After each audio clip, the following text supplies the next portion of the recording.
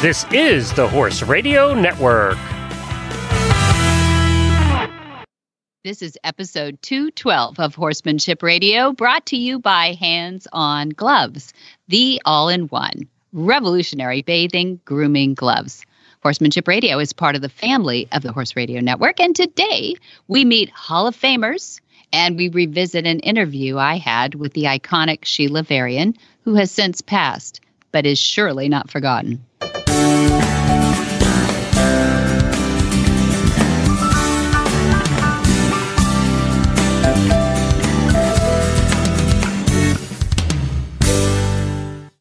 This is Debbie Laux, and you're listening to the Horsemanship Radio. Thanks for joining us. Horsemanship Radio airs on the 1st and the 15th of the month, and I have my producer, Jen, with me today. How are you, Jen? Greetings, Debbie. Hi. I am, I'm so glad that you made it today because I know it's the middle of August, and you are out cruising around and having a good time, and I am interrupting you with a bit of that four-letter word called work. Yeah. Right?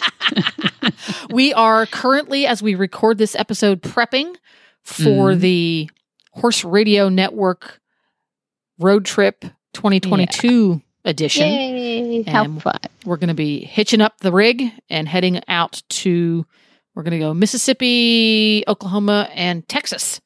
This time it's going to be a little bit shorter than last one. Mm-hmm. But we're going to have a great time meeting up with listeners here and there, having a couple of meetups. We're going to celebrate episode number 3000 at Jamie's farm up in Oklahoma. So it's going to be a pretty exciting week. Yeah. Amazing. I'm so proud of you guys. What a wild and fun run you've had. And 3000 is just the beginning, right? Hey, we're just getting warmed up. You are. You're amazing.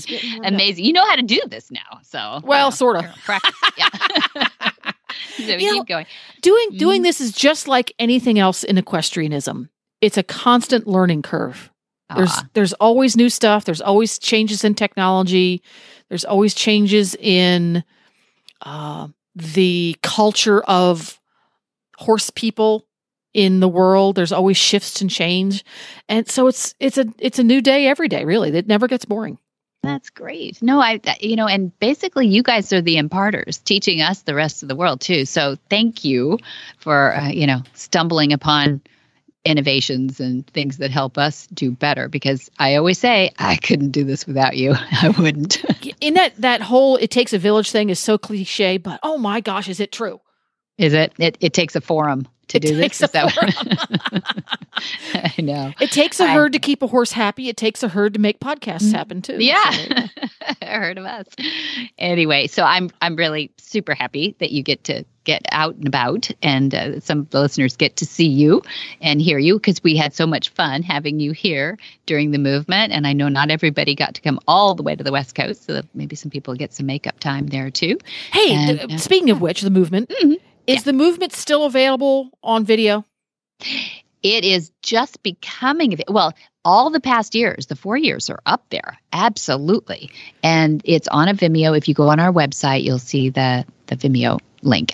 So you go to MontyRoberts.com. Mm-hmm, MontyRoberts.com. Vimeo is just a video service. It's like YouTube, except it's a different company. So when Debbie says you go to the Vimeo, you're just going to watch a video on the website. Yeah. Yes, it's nothing. It's nothing crazy. No, sounded like insider information there, but yeah. So if you go to MontyRoberts.com, you see the tabs across the top in the blue band. It says the movement. If you scroll down, it's our pop down. What is it called? Drop down. That's it. Yep. Past events. If you click on past events, it has the last 4 years, and that's where the new one is coming up. And in fact, the 2022 trailer is up there. So anybody who went to the movement can click on the trailer, and I think the whole thing is out very shortly. I know Janine is working like a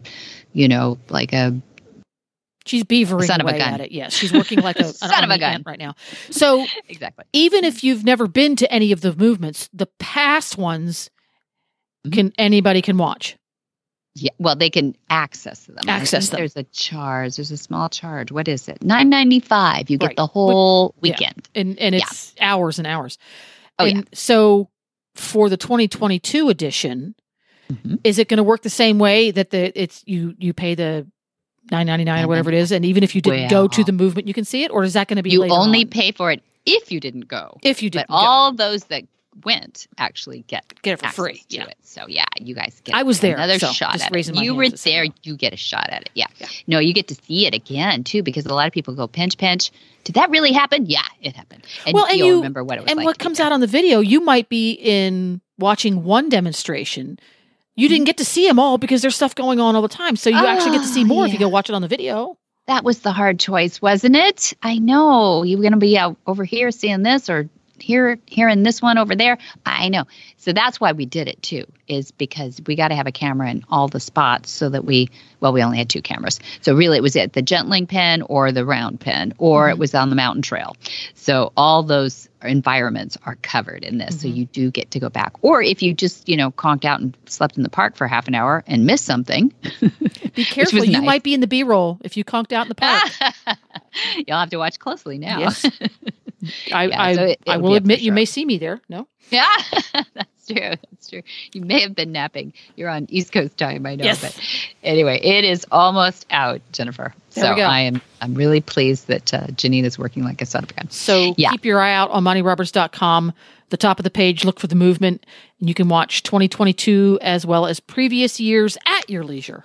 Yes, and they're all different too. We did different formats. That's our pledge, is to do a different kind of format, angle, focus on each and every year. So don't think it's a rubber stamp at all. We've had Temple Grandin. That was the year of 2020, and we had, live streaming. So that one is completely different again too, and has such great learning in it. It's just such a pleasure. But anyway, this year we had a wonderful sponsor who put in our swag bags. Jay Michelson from Hands On Gloves made sure that everyone who attended got a pair of Hands On Gloves. And I know you were there. So what color did you get, Jen? I got green.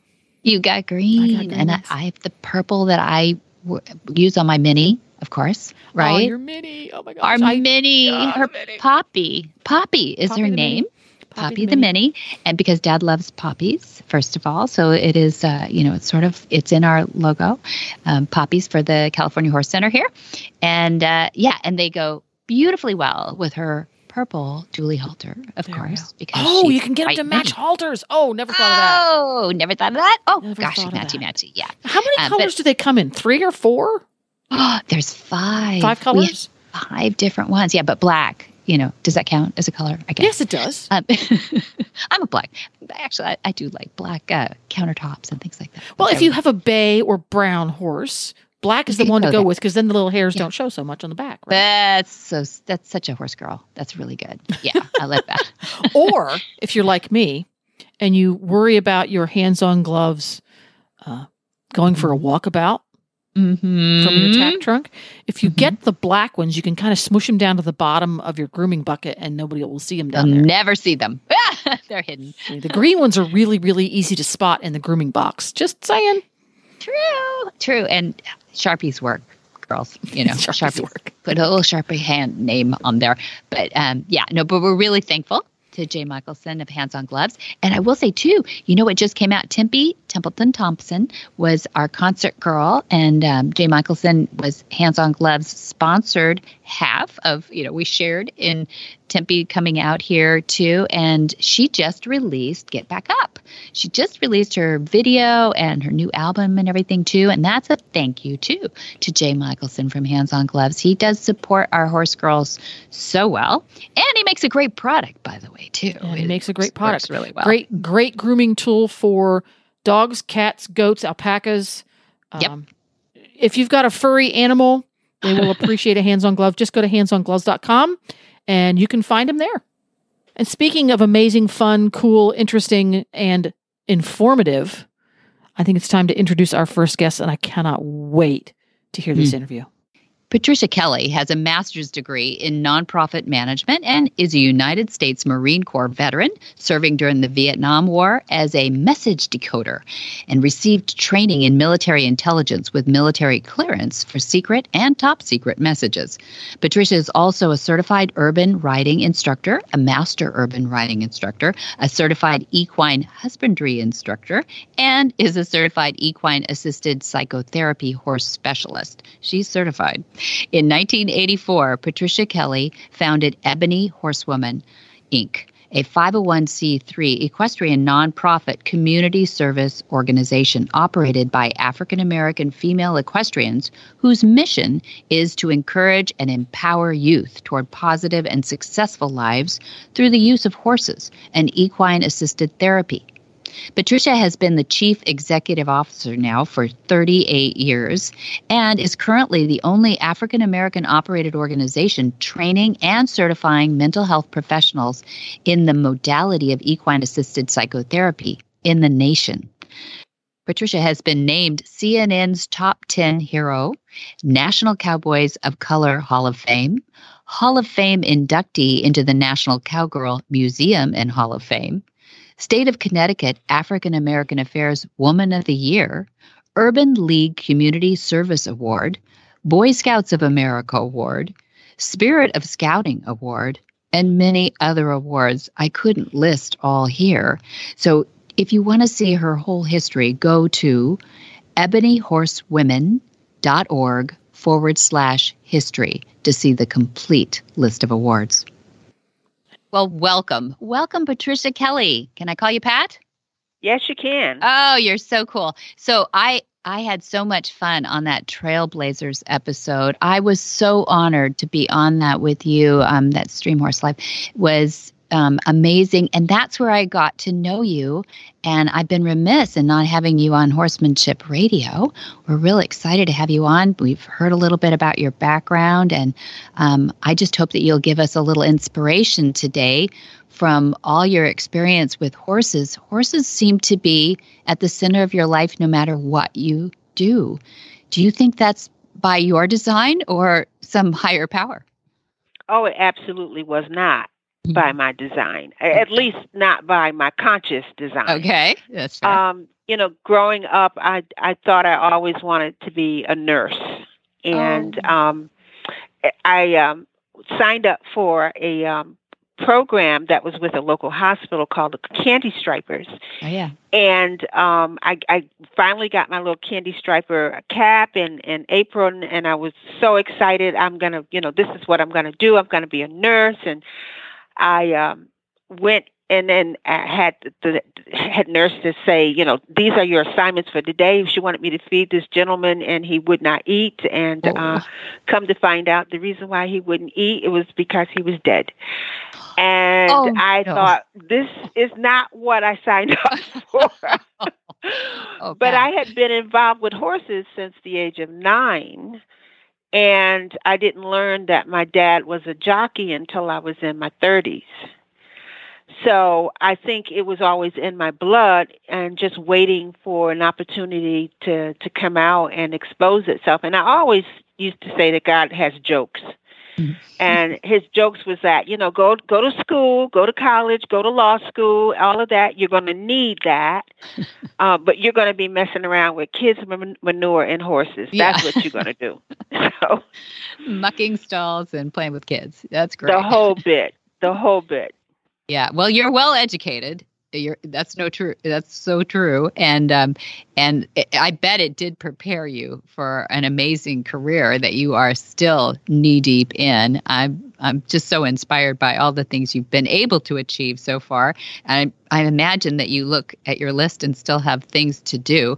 But you said that, I think it's on your website that I read, that your inspiration came from an inner city child who asked you, is that a real horse? Were you sitting on a horse when she asked that? Well, yeah. Well, I had already formed the Ebony Horsewomen, and the Ebony Horsewomen at that point were a group of women, and it was a women's organization. I see. And we often would ride through Keeney Park, which is where we are located now. Our facility is in Keeney is 693 acres. And, of course, parks are visited by a lot of children, and these little boys did not understand that I was on a horse, a real horse. And I was flabbergasted by that. Like, my God, sweetheart, what did you think it was? And he was like, see, I told you. And I was like, oh God, we got to do something about this. So, good. Yeah, it was, I guess it was all in the plan. Yeah. All in the plan. And at that point, we changed the organization from a women's organization to address the needs of children. Good. They need good, strong men in their life as well, right? Women's organizations are really smart when they bring in some really good examples of male, whatever it is, leadership, that whatever the organization is. And I think that is kind of critical. We work with some veterans here too. And thank you for being a United States Marine. You have a pretty interesting background that you probably have to kill me if I asked, questions about that. I don't know, military clearance I don't have. So, but I appreciate when veterans, we have some all-women groups sometimes that will come in with post-traumatic stress, and they often will ask if an organization has invited them in to please not have any males in the weekend that we put on. We put on a 3-day weekend. But that's often a heavy ask because we have some really talented males in our group too, like a pastor. And, a judge once told me, bring in strong male influences that are gentle, and they will maybe change their mind about some of the problems they had in the military because of men.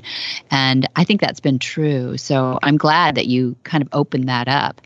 I really wanted to ask you more about that Keeney Park, though. I mean, how did you get to be an organization on a 693-acre park that has 25 miles of well-maintained trails? I mean, that is a dream. It's a beautiful park. It was designed by Frederick Olmsted that also designed Central Park.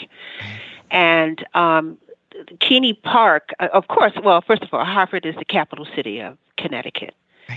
And there was some land deals between Henry Keeney and another well-to-do family. And Henry Keeney was able to garnish this land. And then towards the end of his life, he willed it over to the city of Hartford. Keeney Park had always been in a white neighborhood. However, in the 60s, and particularly after the murder of Dr. Martin Luther King, the neighborhood demographics changed, and it became a people of color community that surrounds Keeney Park. And so it was not far. It was only 4 blocks from where I was raised. So the park had so much land and not a lot of activities involved in it. And we were able to get this land from a mayor of Hartford, Mayor Mike, who kind of understood what we were trying to do.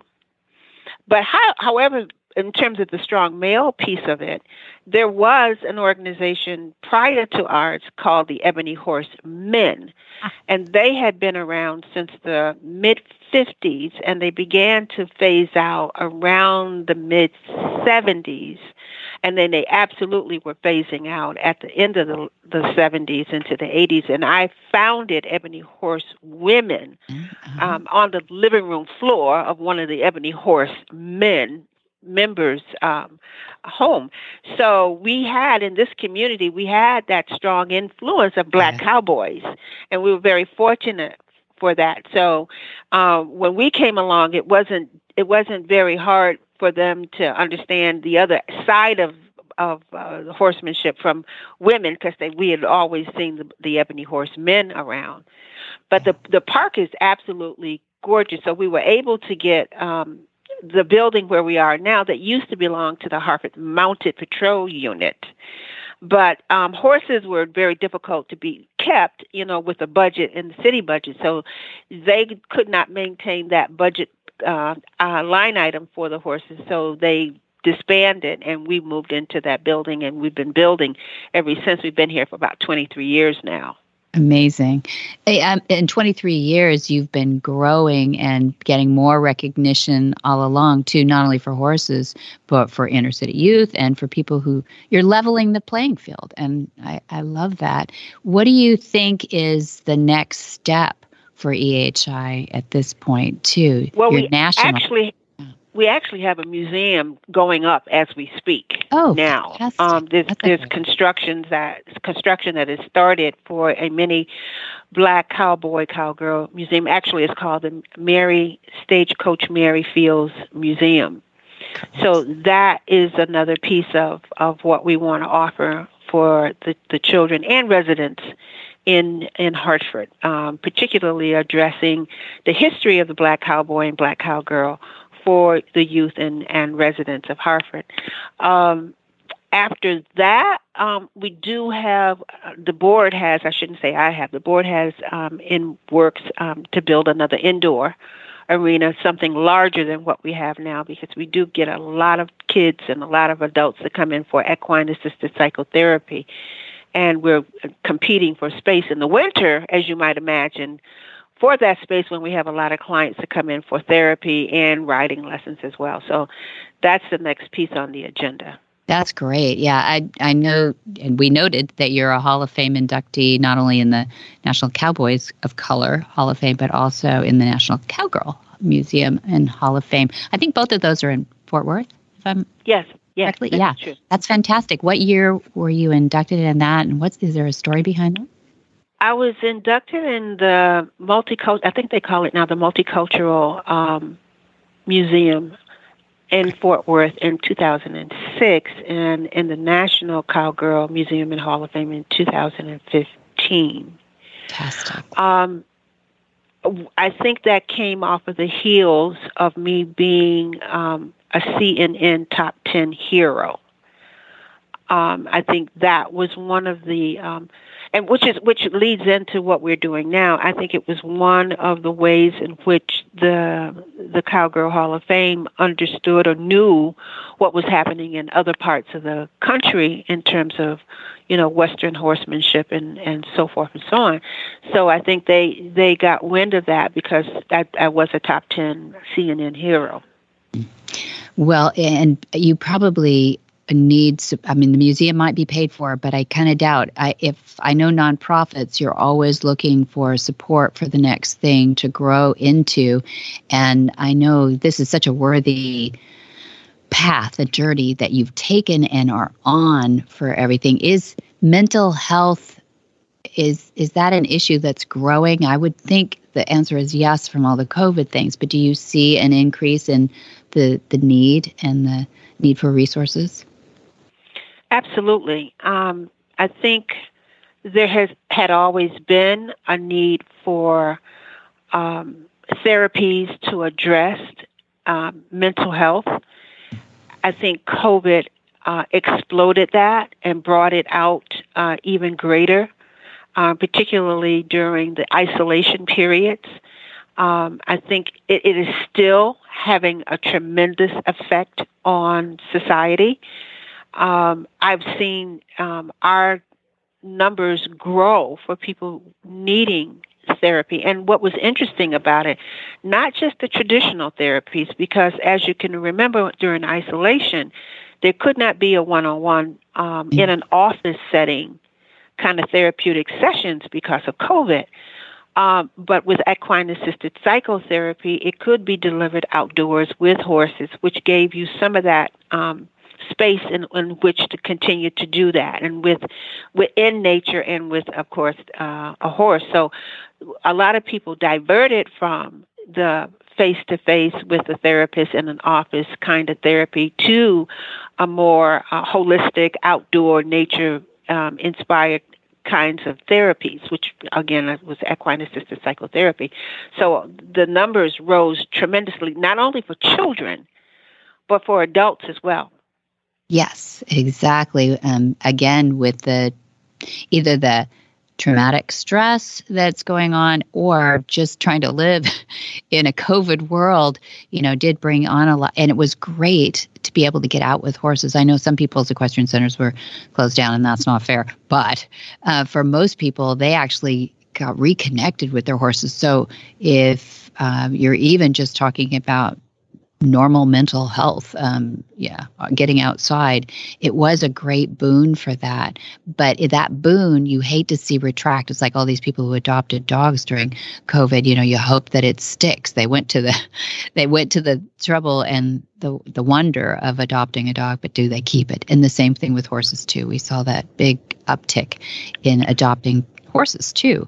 And, we're hoping now that brilliant people like you, Pat, people will see the value. And I love that you're putting a museum together to show the value of what you can do through horses, the flight animal, which is such a special quality about horses that helps with the therapy. What do you say is probably the most important quality in a horse that helps you with delivering your psychotherapy?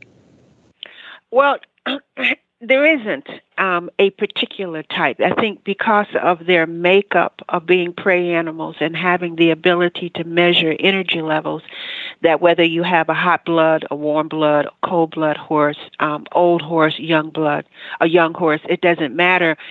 They have the ability to measure energy levels, and I think that's one of the attributes that is most important for a therapist. To be able to understand what's going on, even when the client cannot articulate it and cannot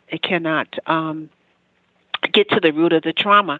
The horse is so sensitive to that energy level that it gives the therapist information that the client may not be able or willing to divulge. The second piece of it is that regardless, the therapeutic benefit of being around horses helps to, again, lower some anxieties and some stresses and make the client feel a little bit more relaxed. And what happens generally is that when that client begins to feel a little bit less anxiety, a less confusion and stress, they're able to really get to the real issue of their mental health concerns. And that's what's very, very valuable. Yeah. So it really doesn't matter the breed or the color or the age, because the horse comes equipped, because of his own safety, these mechanisms that give the therapist information that is needed. Nice. They read intent so well, those horses, don't they? They get a baseline on everything. And I love that. If you're a young person that comes to Patricia Kelly and says, man, you inspire me. I love what you do. I love my horses. I'd love to go into equine assisted psychotherapy or even just therapy. Where would you have them start? Well, there's a fair amount of training. So we certify in equine assisted psychotherapy ourselves, and there's 6 weeks of training, along with 2 days of in-person training. So one, you need knowledge and you need information, and then you need the practicum of being out with horses and understanding, intimately how they react and how they maneuver through their own society. One of the things that's beautiful about horses is that their herd society should be much like our human society. But they do a much better job at it than we do. And when you understand that, it's a valuable information, because we get a lot of people who come here and we'll ask a question. Well, look at this herd or look at that herd over there, and tell me who you think is the alpha herd. And people always say, the biggest horse, the biggest, strongest horse out there, and it's usually alpha is the smallest, oldest horse out there. and then they, through observation, they see how that herd maneuvers for its own safety. And one of the easiest ways to find out is when it's feeding time, who gets to go to the gate first. Exactly. That's alpha, and that respect is there. And it's not because, we all voted and we think that you're the best guy. Yeah. It is, you have the heart and the leadership to lead. And so it keeps us all safe. And I so wish that we behaved that same way, but we don't. Right.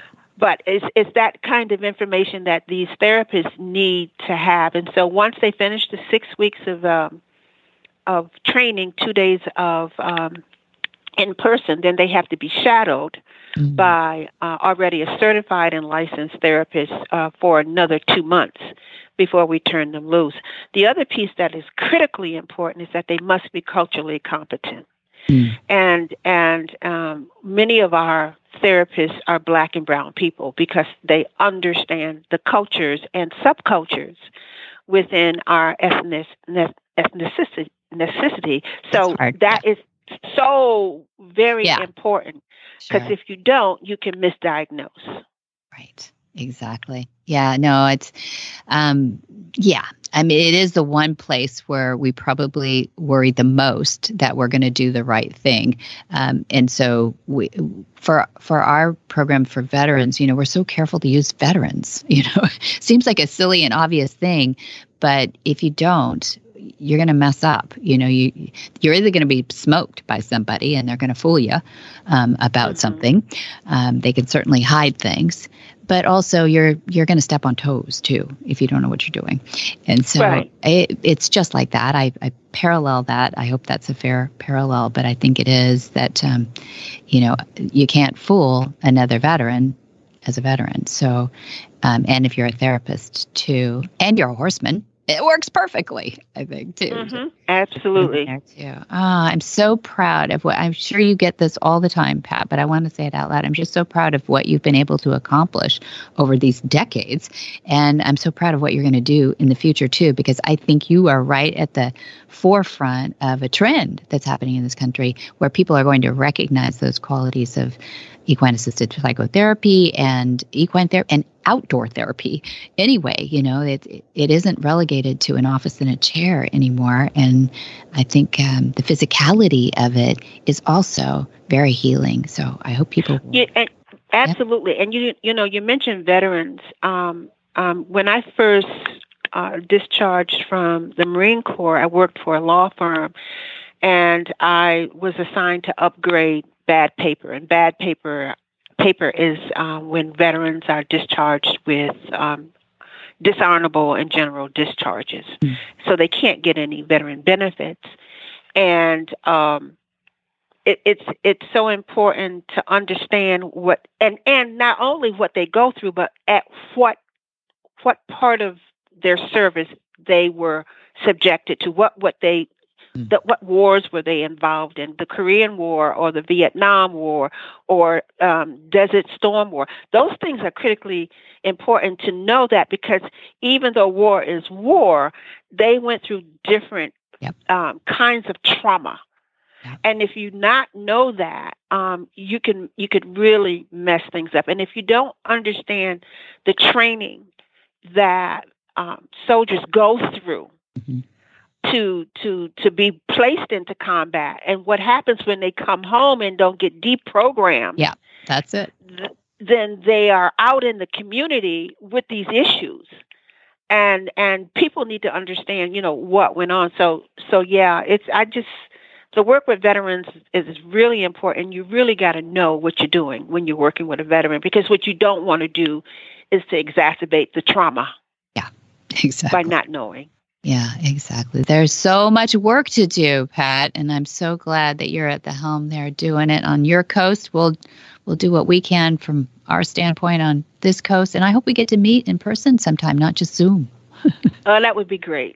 Yeah, I'd love having you out here, and I'd love to see your part of the country. It sounds beautiful, and what you're doing is beautiful. So thank you for being on Horsemanship Radio. I'd love to have you back. You keep us posted on that museum, and we'll keep cheering you on, and I hope people will support you financially and encourage you as well.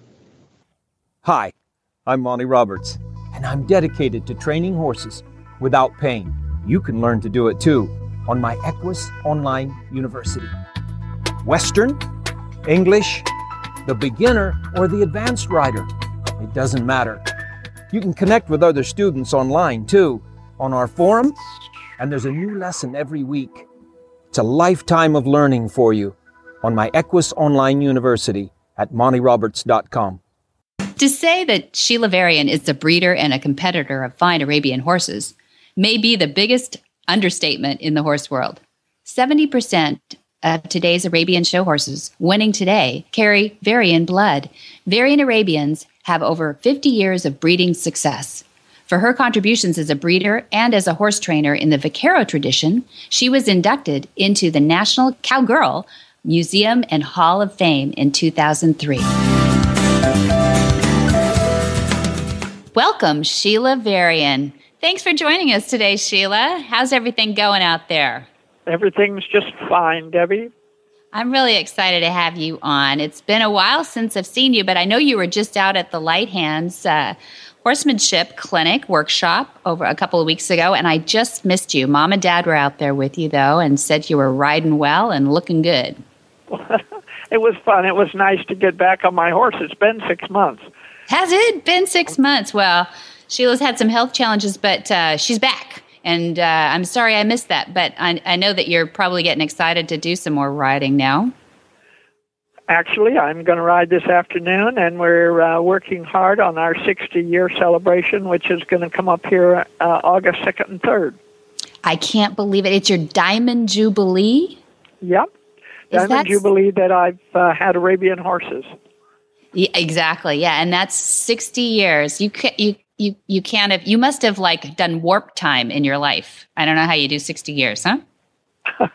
Well, we'll just leave it as it is. Yeah, just say I started when I was 2, and no, you have built quite a huge operation out there, but in a quiet and incremental way. I love your whole philosophy about your Arabian Breeding Association and how you breed your horses. But I told people when I was introducing you that you have not only contributed hugely to the breeding and training of Arabians, but that you're also a woman of the vaquero tradition, and that you were inducted into the National Cowgirl Museum and Hall of Fame in 2003. Do those two worlds seem like oil and water, or they just seem magical to you? No, they seem perfectly normal to me. I've been riding after cattle and on ranches ever since I was a kid, and mostly I got to start getting on ranches when I had Arabian horses. So no one has ever complained about me and my Arabian horses and the ranching philosophy. And I was lucky to learn from Sid Spencer, who was a wonderful woman rancher out here about 10 miles from me, the vaquero tradition when I was a little girl, when I was like 14 or so. So that really stuck with me, and I have been interested and followed that my whole life. And I've watched that just about definitely my whole life. We lived not too far from each other when I was born in San Luis Obispo. And I know that you are a true horsewoman from the get-go. You were at Cal Poly San Luis Obispo when I remember you first, I believe. And I used to ride from here over to where you lived. Yeah. And on occasion worked cattle with your dad, Monty. Isn't that amazing? Yeah. A lot of great horsemen have come out of the Western tradition and have gone on to be quite influential. According to, I was reading Arabian Horse World magazine statistics, and Varian Arabians, that's you, is the all-time leading breeder of English horses and all-time leading breeder of Western horses. That's amazing out of the Western tradition. Isn't it? Arabian just seems like an anomaly. Well, of all the breeds, the Arabian can do more things quite differently. And so when I was coming up the ranks, there was a period of time when the Arabian horse, Western horse, wasn't as important in our breed as the English horses. So I bred and rode English horses. But I always had my Western horses in my mind, and so eventually we came generations down of the stallions to the Stallion Desperado, and he really got me back into riding with a hackamore and a spade bit, and I was riding out on Don Severa's ranch, and so that got me back into the ranching end of it again, and I've just kept that going for the last 30 years. Yeah, amazing. So as a competitor, not just the breeder, what do you breed for in your Arabians? Well, I breed, of course, for conformationally good horses. I mean, if they aren't conformationally good, then we have nothing anyway. Good point. I mean, they've got to be pretty. Arabian horses are pretty, so more than some other breeds, I still want a really beautiful horse. But he has to have a good saddleback. He's got to have good feet. He has got to have certainly a good brain and very trainable. I want him easy to train because I don't want to, I always say, I don't want to sweat. Yeah. And if I don't want to sweat, then I have to have a horse that is very trainable and doesn't cause me any trouble. And that's pretty much an Arabian horse. It's true. It's true. I saw you we were together on an ACTA ride, American Competitive Trail Horse Association, a few years ago. And I was on a little 2 or 3 year old just starting out. And you won everything. I think there were 60 riders in this little upstart competition we were in, 6 miles, 6 miles, 6 obstacles or something. And you were amazing. And your horse was so quiet and beautiful. And do you do a lot of trail riding with your horses to keep them not just in the show ring? Well, that particular horse and the ones that I'm riding now, I really don't show. They just strictly ranch ride. I'm not too good on trail riding because I always tend to go off the trail and go do something. But the horses that I personally ride, and there's 3 of them, those horses don't go to shows. They just are the ones that if somebody calls and said they're going to gather, they're the ones that I throw in the trailer and off we go. And they're very useful horses. They know their job. And that was really fun. It was really the only one I've been on. I'd love to go on another one sometime. That was fun. It was fun. Huh? It's a great concept. Yeah, let's do one together. I know that Rancho Oso above Lake Kachuma there is so gorgeous. I'd forgotten how big those trees are up there and how beautiful and shaded it is. And yeah, let's do that again. Next time. I will. I didn't know you were going to be on that one. It was exciting. But, I know that you've got such a great operation there, too. I'm thinking about those horses. Who were you on the light hands then? One of those 3 or? Yes. Yes. Mm-hmm. A horse Beautiful. named Jubilation. Jubilation. Yeah. Yes. And he's 5 or 6 generations of I guess 5, going straight back through the stallions that I stood to the original stallion Bayabi, and then several generations in the mare as well. Fun. So how many generations back now is your breeding program? 9 through the mothers, the dams. Wow. And now I'm standing a really great young horse, a 2-year-old that I'm just wild about. And he's 6 generations directly back, right through the stallions, through his sire is McClintock, who's sired by Desperado, who's sired by Huckleberry Bay, Bale Bay, Bayabi, goes right back.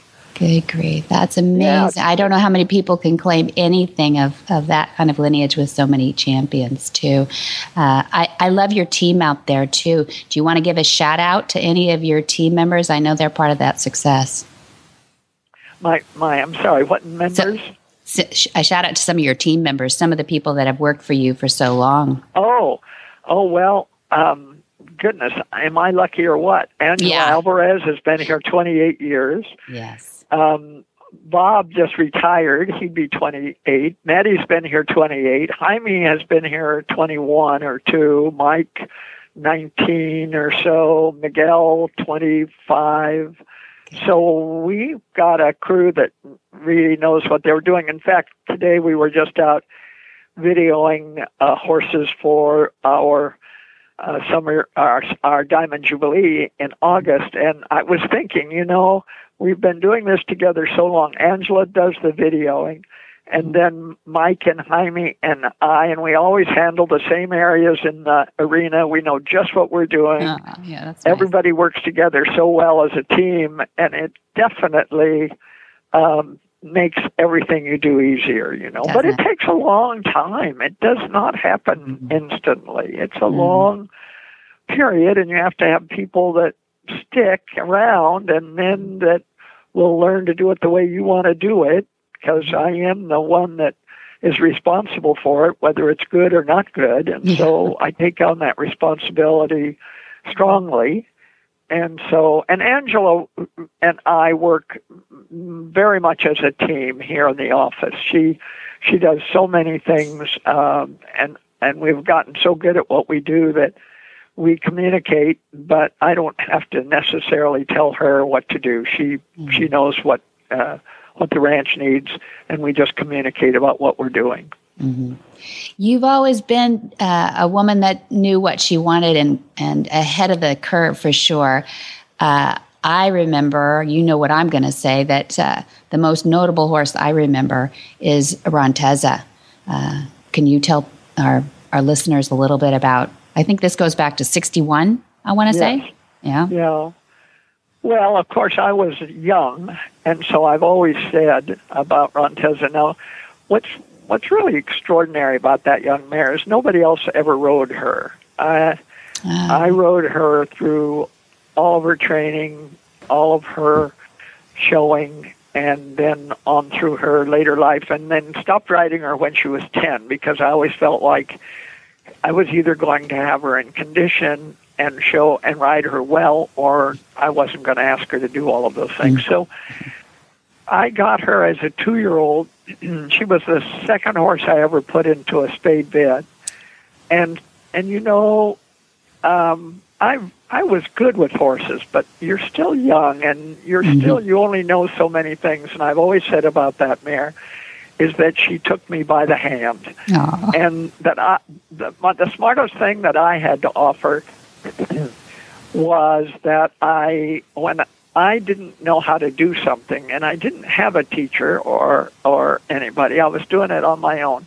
When I didn't know how to do something, and it wasn't happening, I was asking her to do something, and nothing was going right, then I would get off and sit on a stump and think about it until I could visualize my way through it. And then usually when I mounted back up, she would kind of take the ball. And how that little mare ever got to be so great is just her. She was just a star. I mean, she really learned to work cattle in the arena showing. I rode her out at Sid Spencer's after cattle, but we didn't have an arena. We didn't work anywhere. Wow. And I can tell you an interesting story about your dad that I've always appreciated. Okay, good. One time I rode over to your house, and you had the big arena, and you had cattle. Yeah. I didn't have any cattle. And so I wanted to work her down the fence a few times and in the arena, because, as I said, I didn't have that to do. And I got on her. Now, she'd already been shown quite a bit, so your dad knew her well, and we competed against one another a lot. Good. So I went down the fence, and she went by. She went by her cow. Yeah. And I was so surprised, because this mare never went by a cow. And I tried it again, and she went by again, and I was just sitting there nonplussed, and your dad said, you know what, just don't do anything, because that mare will never go by cattle unless there's something wrong. Oh. And so I just rode home and didn't do anything, and that was the only time she ever went by cattle. And what was wrong, do you think? But I don't know, but your dad was smart enough to say, yeah. Leave her alone. Don't correct her. Don't do anything about her, because that's not her. She won't go by cattle. So don't do anything except the fact that there is something wrong. And I rode home and gave her a few days off and went back to doing what I normally did. Wow, that is a cool story because she did, listeners might not know, but we'll let them know right now, that she beat 50 horses of all breeds to win the 1961 Reign Cow Horse Championship at the Cow Palace in San Francisco, California. And there weren't a lot of women that had ever won that. Had there been any? I don't know if there were any. Yeah. And I don't think there had been any Arabian mares. No Arabians, and I was an amateur at that point. There you go. That is an amazing, there's a but? But I have to say, people were really good to me. They seemed to appreciate, I was teaching school at that time, so I wasn't hanging around with anybody. I was pretty much teaching school, riding my horses, and going on about my business. Mm-hmm. And I didn't, people were very good about being supportive, as I recall. I mean, I never had people giving me a hard time because I had an Arabian horse. Certainly at that time, if you rode a good horse, it didn't matter what it was, they liked it. Mm-hmm. And that was all of the information that I got. And then I met Tom Dorrance a couple of years after the Cow Palace, and he was really influential to me. Mm-hmm. Yeah. Yeah, and what a great upbringing he gave you, a spin on all these Arabian horses, but he didn't care if a horse was Arabian or Morgan or anything else. He just worked with the horse that he had. Mm-hmm. Yeah, he brought in a whole different feeling on things. I mean, he brought in all the softness that we all learned to enjoy and didn't know about when we were all growing up with this.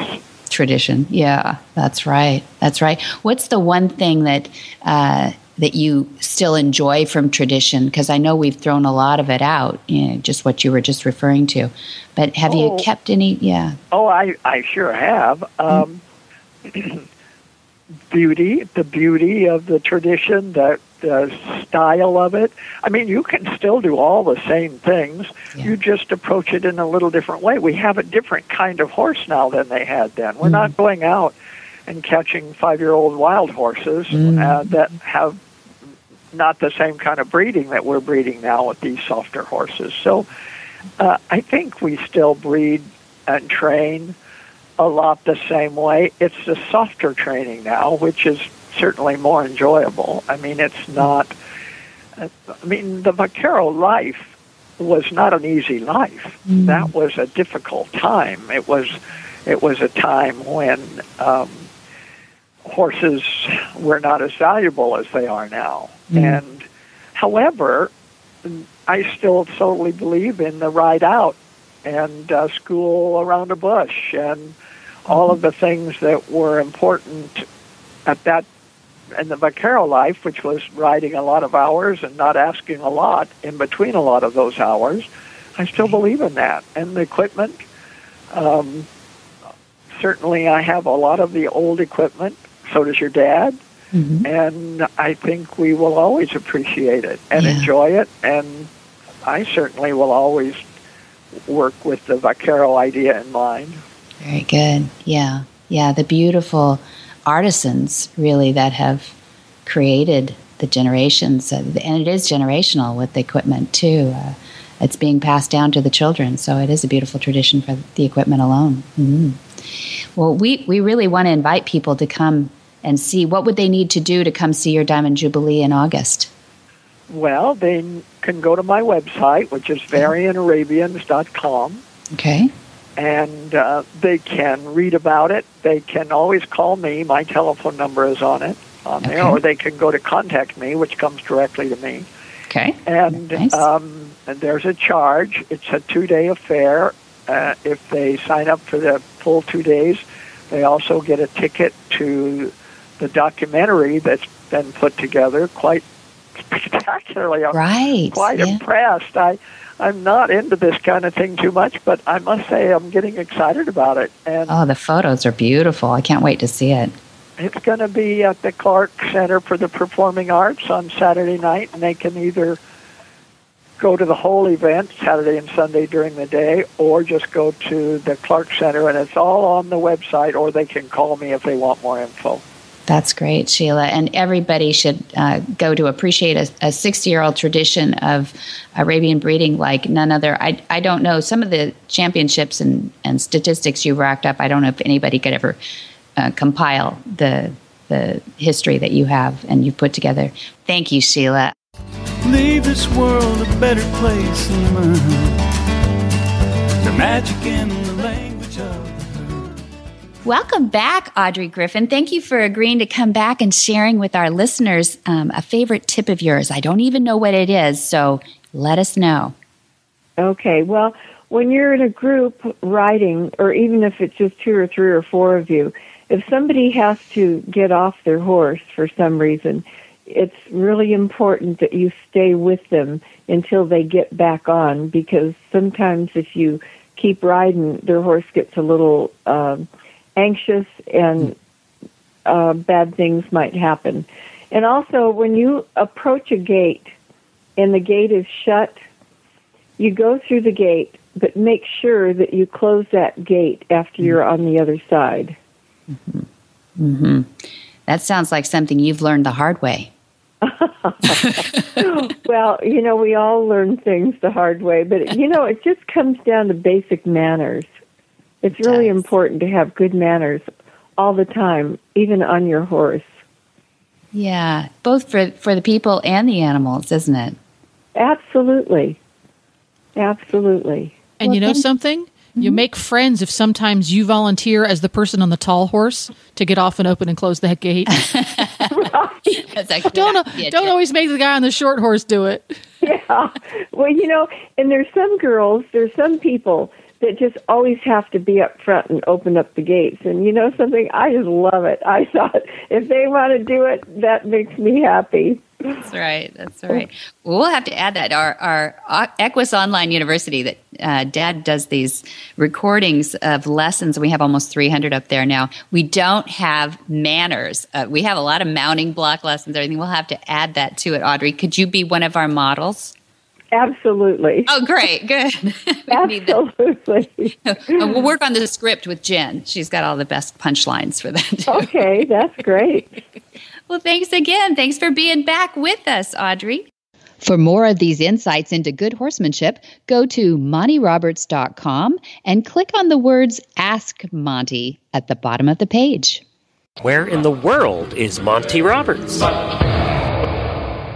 Monty is looking forward to meeting some new friends, two-legged and four-legged, in August. We have August 18, right now here, 18 to 20. We have the introductory course, Module 2. That's Join Up. Then we have August 22 to 24, the Module 3, Long Lining. August 26 through 28, we have A Horse Sense and Healing. That's for our veterans with post-traumatic stress that we mentioned in this interview. And then August 29 through 31, we have Module 4, which is preparation for the intro exams. And you can find all of that and more at MontyRoberts.com. You can also call the folks at the California Horse Center. Yahoo! Which is Flag Is Up Farms, by the way. It's got a new name because there's all sorts of exciting things going on there. By the way, Debbie, make sure the next episode I quiz you a little about all the exciting new things going on at the California Horse Center. I'd love to chat about it. I want to tell the world. And you're going to phone them at 805-688-6288. And for details about today's show, you can go to Horsemanship. I've never done this before. Be careful. For details about today's show, you can go to horsemanshipradio.com where you're going to find links, photos, and more information about today's guests and topics. Yep. We love your feedback. We love your interaction. And a great way to do that, of course, is on social media. On Facebook, Monty Roberts, the one with the little blue check mark. On Twitter and Instagram, it's Monty_Roberts. An underscore, by the way, folks, is the little dash that's at the bottom. It sinks. Yeah, it goes to the bottom. Sinking dash. The sinking dash. Sinking dash. Low hyphen is what it is. Many thanks to our sponsors, too. That is HandsOnGloves and MontyRobertsUniversity.com. Be sure to visit all the other great shows, too, on the Horse Radio Network at HorseRadioNetwork.com. Until next time, have many happy horse hours.